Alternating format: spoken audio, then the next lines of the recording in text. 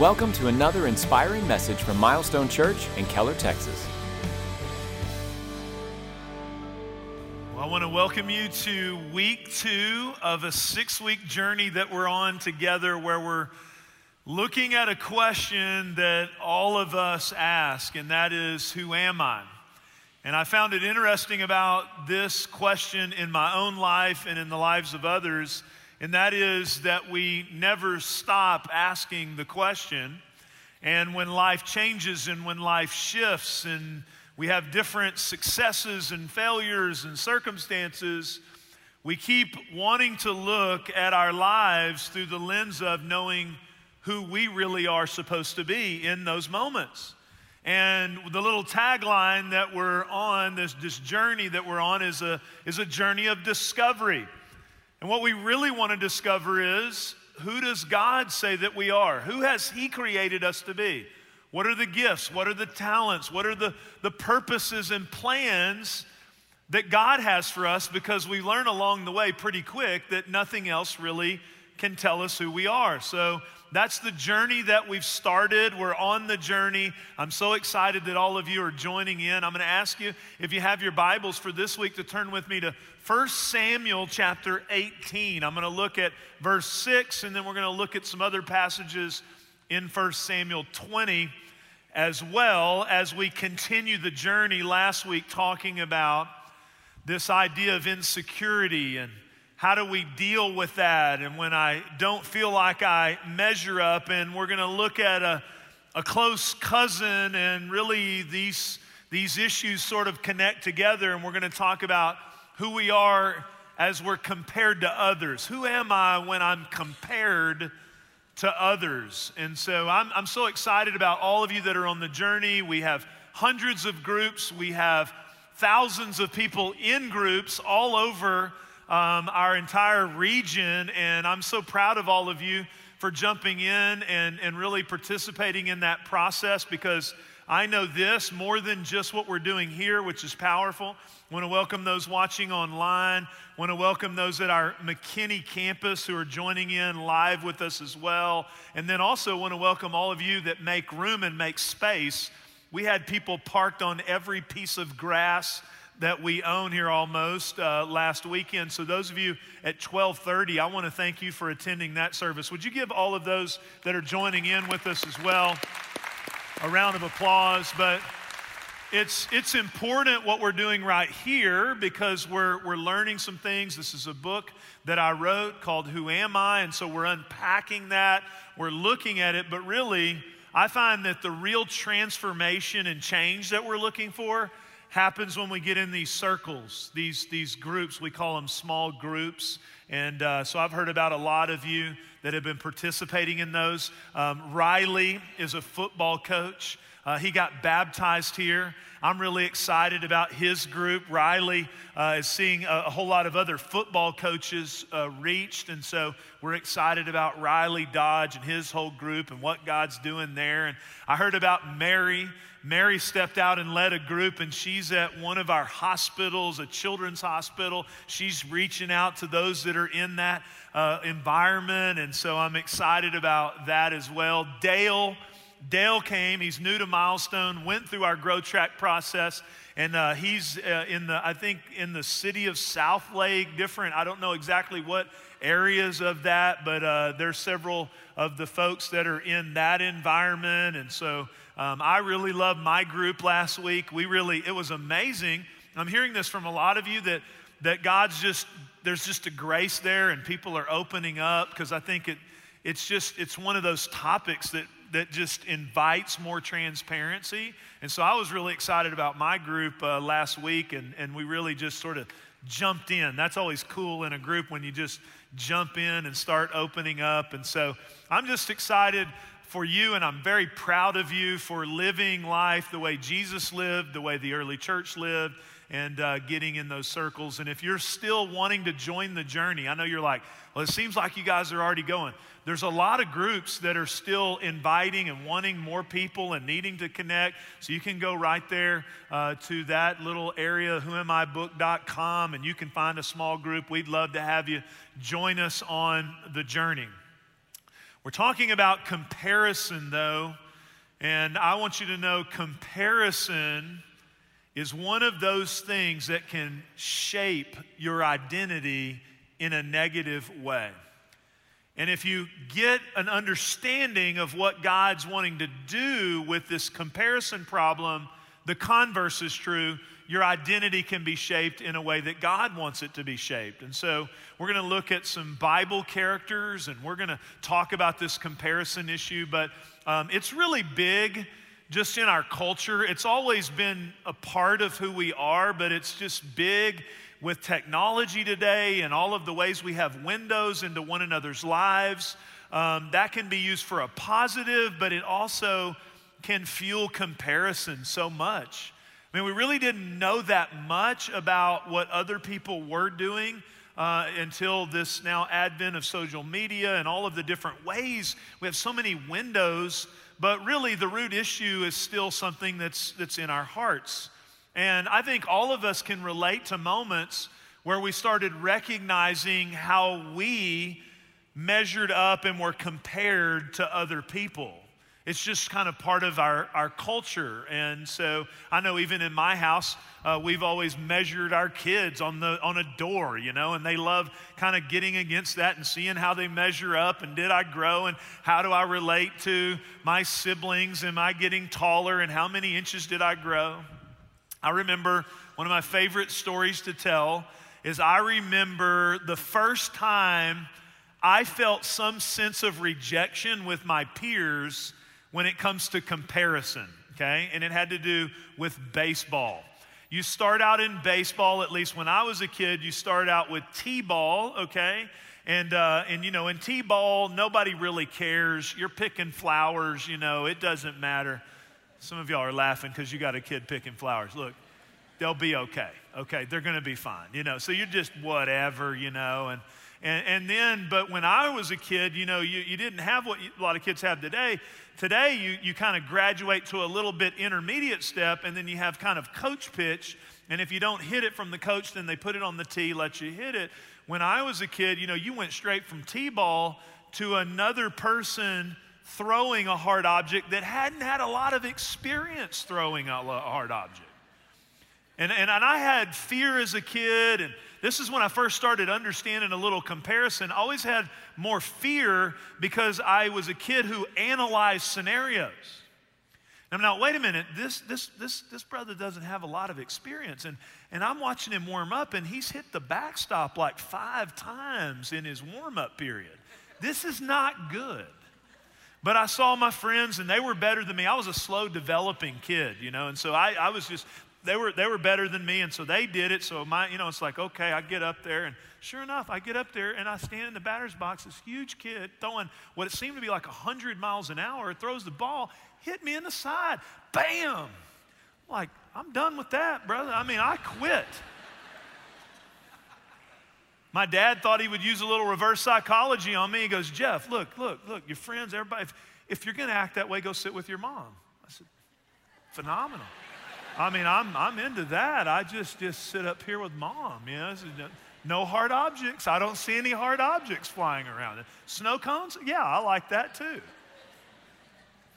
that's one story I love to tell because it was the first time when I dealt with that and realized, you know what, I actually went and sat with my mom and then had to go to school and deal with the implications of the comparison of where I was athletically. And so it was the first time I started recognizing, you know what, there's comparison at work. And I don't know where that is in your life that you started recognizing it, but what I will say is comparison fuels the negative and toxic emotions in our souls. It fuels insecurity. It fuels, that's what we talked about last week. It fuels pride. It fuels so many things in our souls, and it can keep us from living out really what God's planned for us to live and who we're called to be. I love in this journey we're on, we're not just talking about some of these things that God wants us to understand and helping us understand who we are, but we're looking at the Bible. We're looking at Bible stories, and that's one of my passions, is for you to feel like you can pick up the Bible and kind of understand the overall landscape of it and some of the characters in the Bible. And so in this area that I told you to turn to in 1 Samuel 18, I can't hit everything, but I want to give you a landscape, and then I want to show you the comparison challenge for just a minute, okay? There's three main characters in this narrative, and the Bible's so good at storytelling. But the first character that's really mentioned is this character named Saul. And Saul is just seen the way the Bible portrays him as the all-American, as the one who has it going on, the one who's chosen. And of course, he has this rise to power, and he has this kingdom going on, and yet he has some challenges that are in his soul in regards to comparison. And he hits some moments where there's this big challenge with the Philistine army. And there enters in a little bit to the story here this other character named David. You may have heard of him. He's one of the most popular characters in the Bible, one of the biggest figures. And David, the way the Bible portrays him, the Bible says he was ruddy. The Bible says that he had some good appearances about him. But when we see his story, the Bible's showing him as somewhat of the underdog. And when the prophet is coming to make choices for who needs to be anointed, his father, because he's younger and he's kind of out here, he's not really even part of the choice. He's seen as the one who's not picked. The underdog, the one that's overlooked. You may have felt that. You may have felt like what I was talking about, you wouldn't pick me on your baseball team sitting with the mom. It's interesting, some people who are picked in athletics are not picked in the classroom. So there's people that feel undervalued because they struggle with school and they find value in other things like athletics, or somewhere in your childhood. Guess what? Everywhere around our world is somebody that's better at something that we're not good at. And so we feel that in our adolescence, but it doesn't stop. This comparison game continues on as we move into, getting picked for different type of things, or being picked in terms of being in the in crowd relationally, and so we talk about cliques and in groups, and young people talk about that today more than ever with social media. Or I talked to a lady who she says when she was in college and just kind of in that phase of getting married, she got married later, she was like a bridesmaid like 10 times. And she was just like, man, I appreciate, wearing the bridesmaid dress, but I'd like to get picked. I'd like to say yes to the dress. And it's kind of like, this is getting old. When's somebody going to pick me? Getting picked for your best college, or getting picked for the person who gets the promotion. You may have been working on something for several years and somebody else on the team gets picked. Well, the Bible shows us this person who seems ordinary, who's not the first choice, how God can still work through their lives if they understand some things about what God's really after. And the Bible accentuates David's heart, and the Bible accentuates some of the unseen things that he was being trained in that wasn't necessarily making public headlines. There's another person in this story, though, and a lot of times people contrast this issue with Saul and David that we're about to read, with the comparison challenge that Saul had. But there's another person in the story, and his name is Jonathan. And Jonathan was the son of Saul and the rightful heir to the kingdom. And the truth is, out of all three characters, the one who should have struggled the most with comparison and insecurity and pride should have been Jonathan. But actually, Jonathan lives, as we see his story, with a large amount of peace and a lack of anxiety. And the Bible doesn't seem to portray that he had the same demons that his father struggled with. And so we must ask ourselves the question, why? I want to show you this young boy, David. He's trained kind of in obscurity, and he comes up to a big moment. Many of you probably know the story. Talk about the largest underdog story in the Bible. The shepherd boy who steps out, he had gotten connected to Saul's kingdom, and he's playing music for Saul, and he's there, and then all of a sudden the Philistines are taunting them, and there's this big giant that's taunting, and so Saul says, "Wear my armor." He says, "Look, I haven't tested that. I haven't proven that." He walks out with some stones, and he kills this big, huge giant, and it's this great celebration, and he cuts his head off and takes it back to Jerusalem, and it's this big moment. Saul should have, because he's part of his world, should have seen that as a celebration, because now look, this person who doesn't seem as if they should be celebrated has done something great, but Saul didn't see it through that lens. He could have shared in the victory of this shepherd boy who now is stepping into his moment. He didn't see it that way because comparison was in his heart. He should have celebrated just for the simple fact that they're no longer being taunted and this threat of the Philistines had been taken care of. But look how he sees it. 1 Samuel 18:6, he says, "When the men were returning home, after David had killed the Philistine, the women came out from all the towns of Israel to meet King Saul with singing and dancing, with joyful songs and with timbrels and lyres. And they danced and they sang." By the way, this is a song. We don't even know if it's proper measurement. But let me just say, Saul's measuring. It says, "Saul has slain his thousands, and David his tens of thousands." Look what it says. As a result of the comparison of the numbers and him feeling this idea of comparison, it says Saul was very angry. This refrain displeased him greatly. And look at it says, "They have credited David." Comparison is always concerned with who's getting the credit. Comparison always fuels who's getting the credit. They have credited David with tens of thousands, he thought, but with me, only thousands. What more can he get but the kingdom? And from that time on, Saul kept a close eye on David. So what was Saul keeping a close eye on? He wasn't keeping a close eye on stewarding his gifts. He wasn't keeping a close eye on stewarding his own emotions. He wasn't keeping his own heart in check. He was keeping all his focus and his eye on David. And that comparison, I will tell you, ultimately led to him not completing and fulfilling everything that God had for his life, because it just continued to fuel all of these negative things. Jonathan, not the case. Jonathan actually tells David, "I want to try to help you. I want to try to reason." He had a different idea, and he really should have been the one that was the most jealous and the most insecure. And it ultimately led to him having conflict with his father. Look what it says in 1 Samuel 20, verse 30 through 32. It says, "Saul's anger flared up at Jonathan, his own son." Comparison gets him to even start having anger toward the people he loves the most. Flared up at Jonathan. He said to him, "You son of a perverse and rebellious woman." My wife doesn't allow us to say "shut up" at our house. I'm pretty sure that should get your mouth washed out with soap, okay? And let's just not good words there, okay? That's a different message, okay? But anyway, "You son of a perverse and rebellious woman.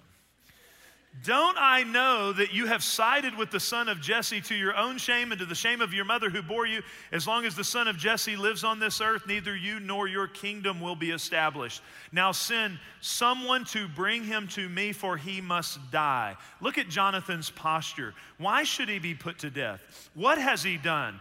Jonathan asked his father. Saul lived with comparison and all of the emotions that go with it. He was tormented literally by an entire spiritual atmosphere around his soul. Jonathan lives in a totally different way. And so what is this story telling us? The moment that you start playing the comparison game, you give up long-term peace, you give up joy, and you trade it for anxiety, worry, and fear. And even if you're seeing some victories, you still are tormented by these toxic emotions. I always love to just kind of think about a snapshot of Scripture. And here's what I say it is comparison. It's actually a game that you can't win. It's a losing endeavor. Because every time we move into comparison, Every time you spend time looking at someone else's world and superimpose what's lacking in yours on social media, or the person at work, or the person who got promoted, or the person who is whatever, maybe strong in an area that you're not, you're playing a game you can't win. And every time we move into that comparison like Saul did, okay, thousands, tens of thousands, and we focus that way, we're literally, it's like we're putting a defibrillator on all of the negative things that are in our soul.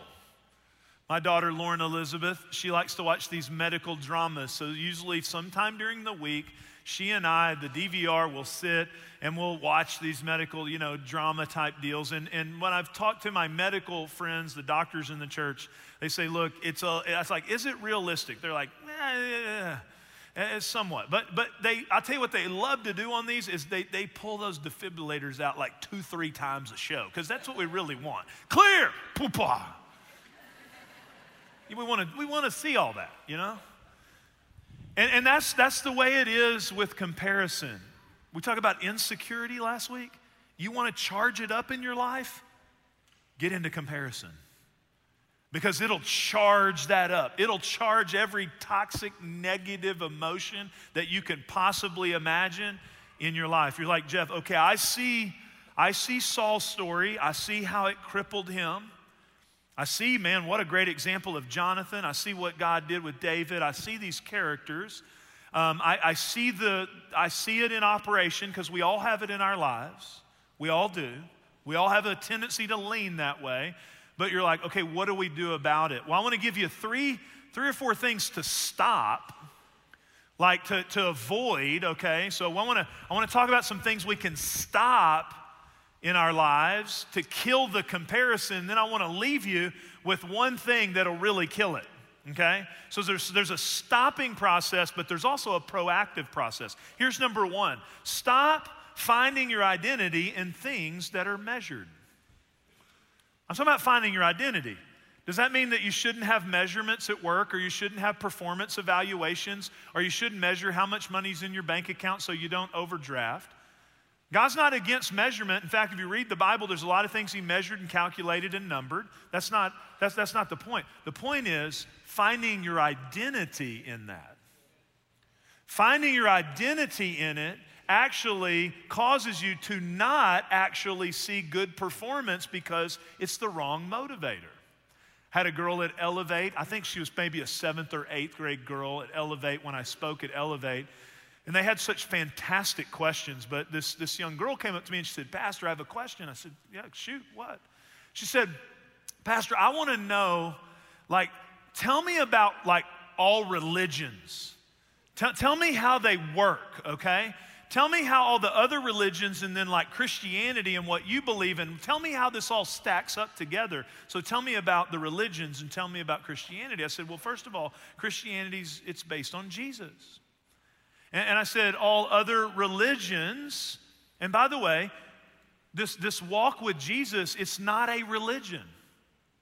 It's about a relationship. I understand that it's officially classified under a set of religious ideas, but really, technically, it's about a relationship. And so she's sitting there listening. I said, look, all religions are based on some type of metric or even certain traditions that are missing it in terms of Jesus. It's all about a measurement. So there's some spiritual person who lays out some type of ideology, some type of metric, some type of spiritual system that you need to adhere to. You're constantly wondering if you're actually getting it right, because you don't know, because a lot of it's nebulous, but even the steps you do know that you should take, you don't always know if you're actually taking them or not, and you're trying to live up to them, and you usually feel good about yourself by comparing yourself to someone else, and as long as you're doing more of the system than someone else, then you feel spiritual. Now, one big difference in all these other religions that are based on measurement and based on doing is that all of the founders of those religions are dead.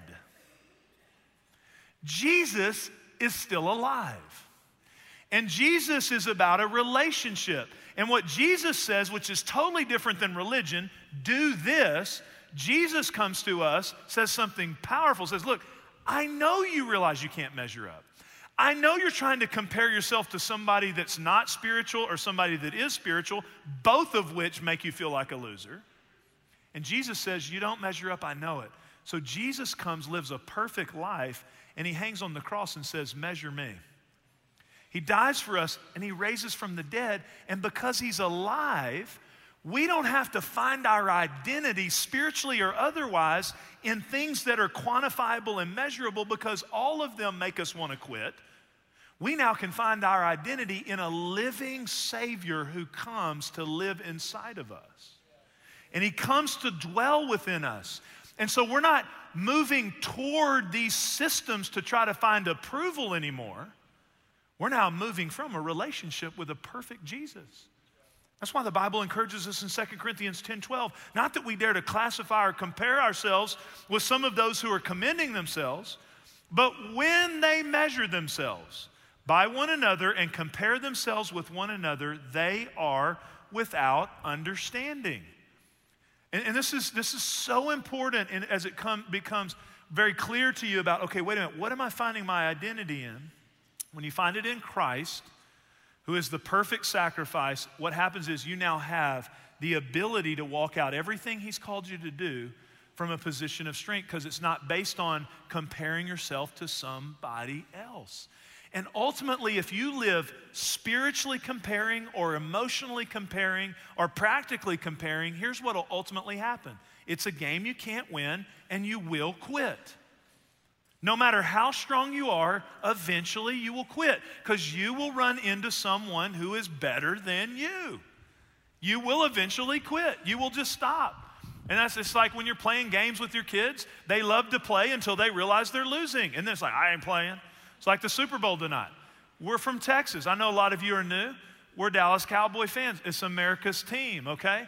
And so our team's not playing. We can't root for the Eagles, and everybody hates Tom Brady, so we can't root for the Patriots. So we're going to the Super Bowl for the food. If you want to send in an email of what food you're having, I could make a guest appearance depending on how good it is. You know what I'm saying? We're going for the commercials.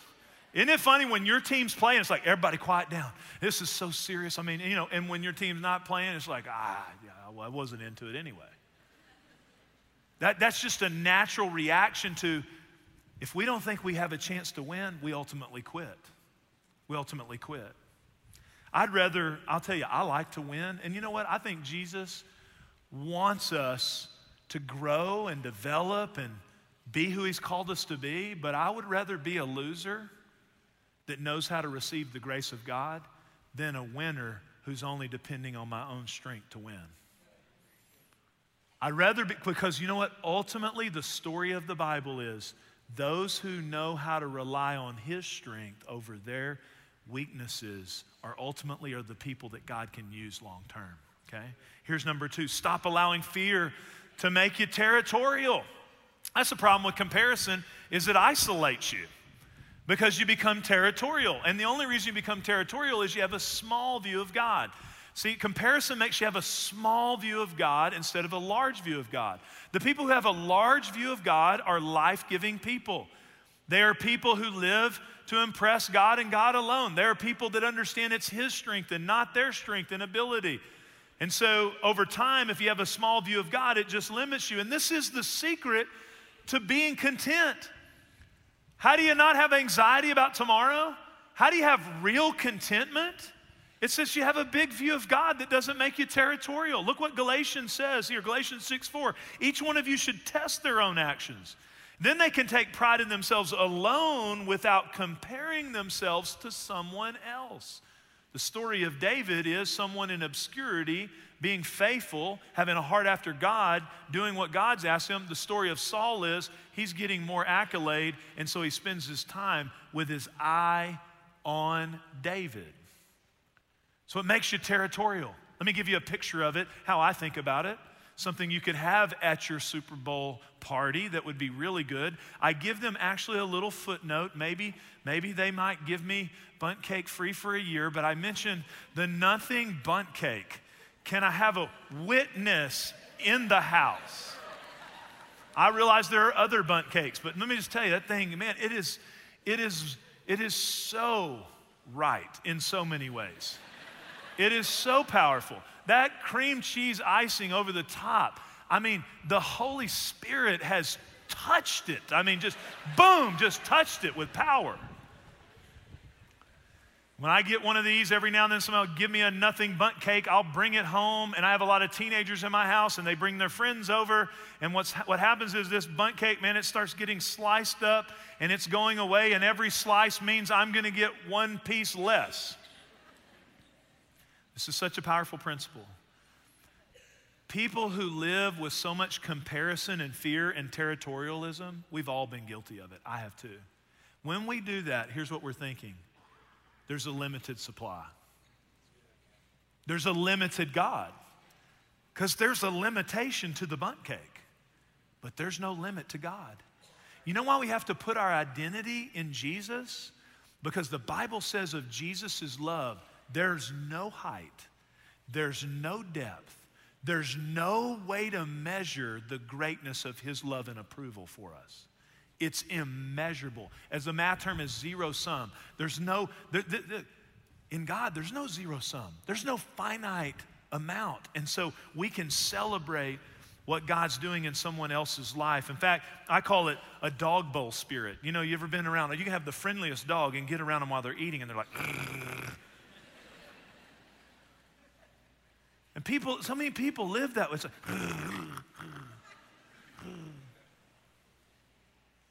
comparison has shot to life insecurity, fear, anxieties in their life.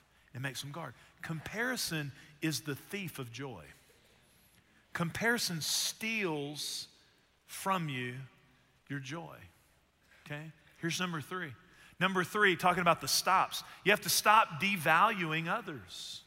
You have to stop devaluing others, and then we're going to get to that last thing, which is where we really need to go. But we have to stop this. And so I want to go just a little bit deeper where comparison works, and we might not think we're capable of this, but it can happen where we not only are just living with it in our own emotions, but notice what happened to Saul. Saul started looking to kill David because comparison will actually make you not just have your own struggles, but comparison can make you start to find, listen, this is dark, actually find pleasure and joy in someone else's demise. You can begin to find that. I found a German word, and we have a German guy here at the Keller campus who's been correcting me all weekend on how to pronounce it. The Texas pronunciation is like, hey y'all, Schadenfreude. Let me see if I can hit it. He said it's Schadenfreude, something like that. Schadenfreude, but anyway. It's a German word, and what it means is, and I'm going to tell you, we see this online. We see it behind the scenes.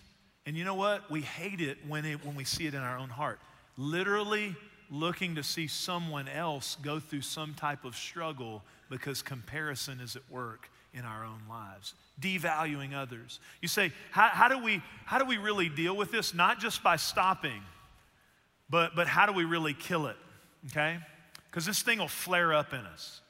Okay, it'll flare up in us, and willpower can't get it done. I like to think of a grease fire. Okay, a grease fire. You can't put water on a grease fire.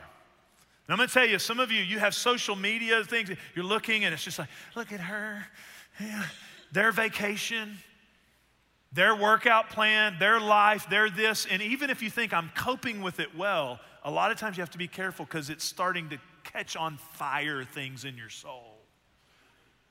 You start, what do I do about it? Well, look, you can't just have willpower. You can't just go, you know what? I'm just going to try not to do that. I'm just going to try not to go there. I'm going to try not to look at that person. You have it on your teams. The person gets promoted. The person has a gift you want. The person is walking in some of the things you want. And man, it'll catch on fire. You're like, okay, what do I do about it, Pastor? We have to stop these things. But I'm going to tell you, you can't put water on a grease fire. You have to put baking soda, some kind of dry chemical to put it out. And here's God's antidote. Here it is, very simply. Celebrate others. Celebrate others. Wake up every day to add value to others. Now, some of you are like, I don't know how to do that. And let me tell you, where do you get the power to do it? It's when you know you're celebrated by God. How did Jesus live to serve? How did Jesus humble himself? How did Jesus serve? How did Jesus do it? He lived from the moment at his baptism where his father said, "This is my son in whom I'm well pleased."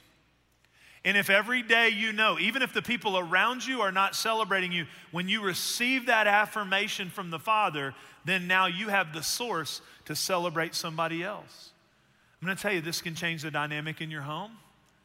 Less criticism, more celebration. Less evaluation, more celebration. You want to be a good team member? You're like, oh, they're always getting promoted. Let me promise you this. You become the team member that celebrates others and values others, your promotion is coming. Your promotion is coming. But you've got to get outside yourself a little bit and go, you know what? I'm gonna celebrate somebody else today. I'm gonna pray for somebody else's dreams. I'm gonna revel in someone else's victories. I'm gonna look for someone else out there that I can blow wind into. You know what it does? It kills comparison in you. Kills it. Just puts baking soda on the fire. Just kills it every time.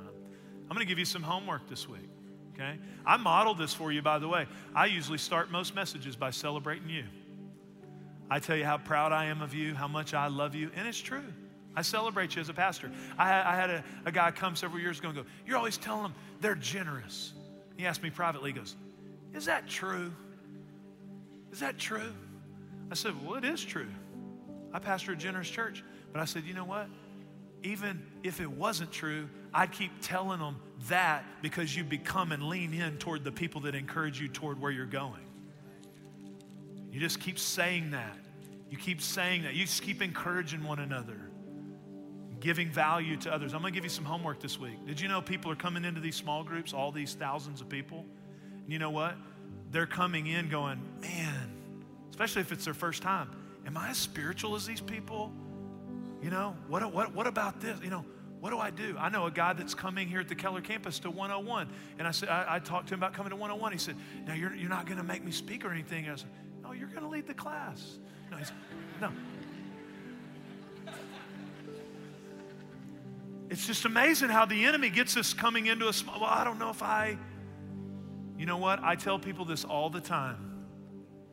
Send the note. Send the text.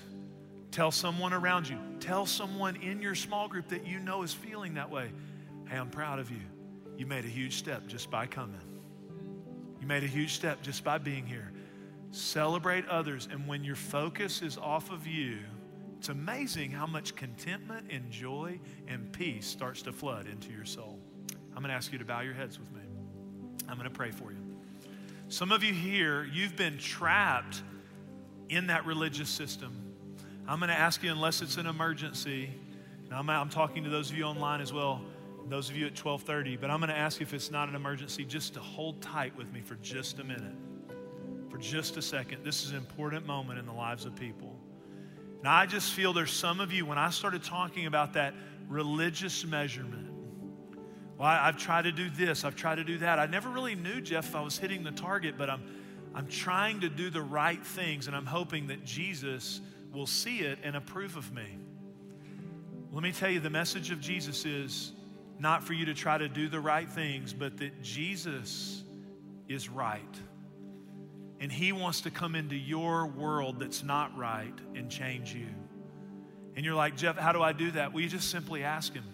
You simply surrender. You say, "Jesus, come into my life. Become my Lord and Savior. I believe you died for me to meet the standard of a holy, perfect God. That's why you had to die. I believe you rose from the dead and you're alive. So I want you to come, live inside of me, become my Jesus." If you prayed that, the Bible says now you're born again. You're a new creation. And I'm going to ask you, if you would, to let us know, to fill out one of the communication cards. Maybe you're here or even at the McKinney campus. You can go to 101 today. I would love to meet you there if you prayed that prayer with me, so we can help you start taking some steps and how you can grow in God. But I want to pray for a second group of us, and I want to pray for all of us, myself included. Lord, would you help us We don't want that thing that plagued Saul that limited him from all you had designed for him. Lord, let us walk in such a way as to live for your approval, to live for your affirmation, and to ultimately come to a place where every day we wake up to add value and celebrate others.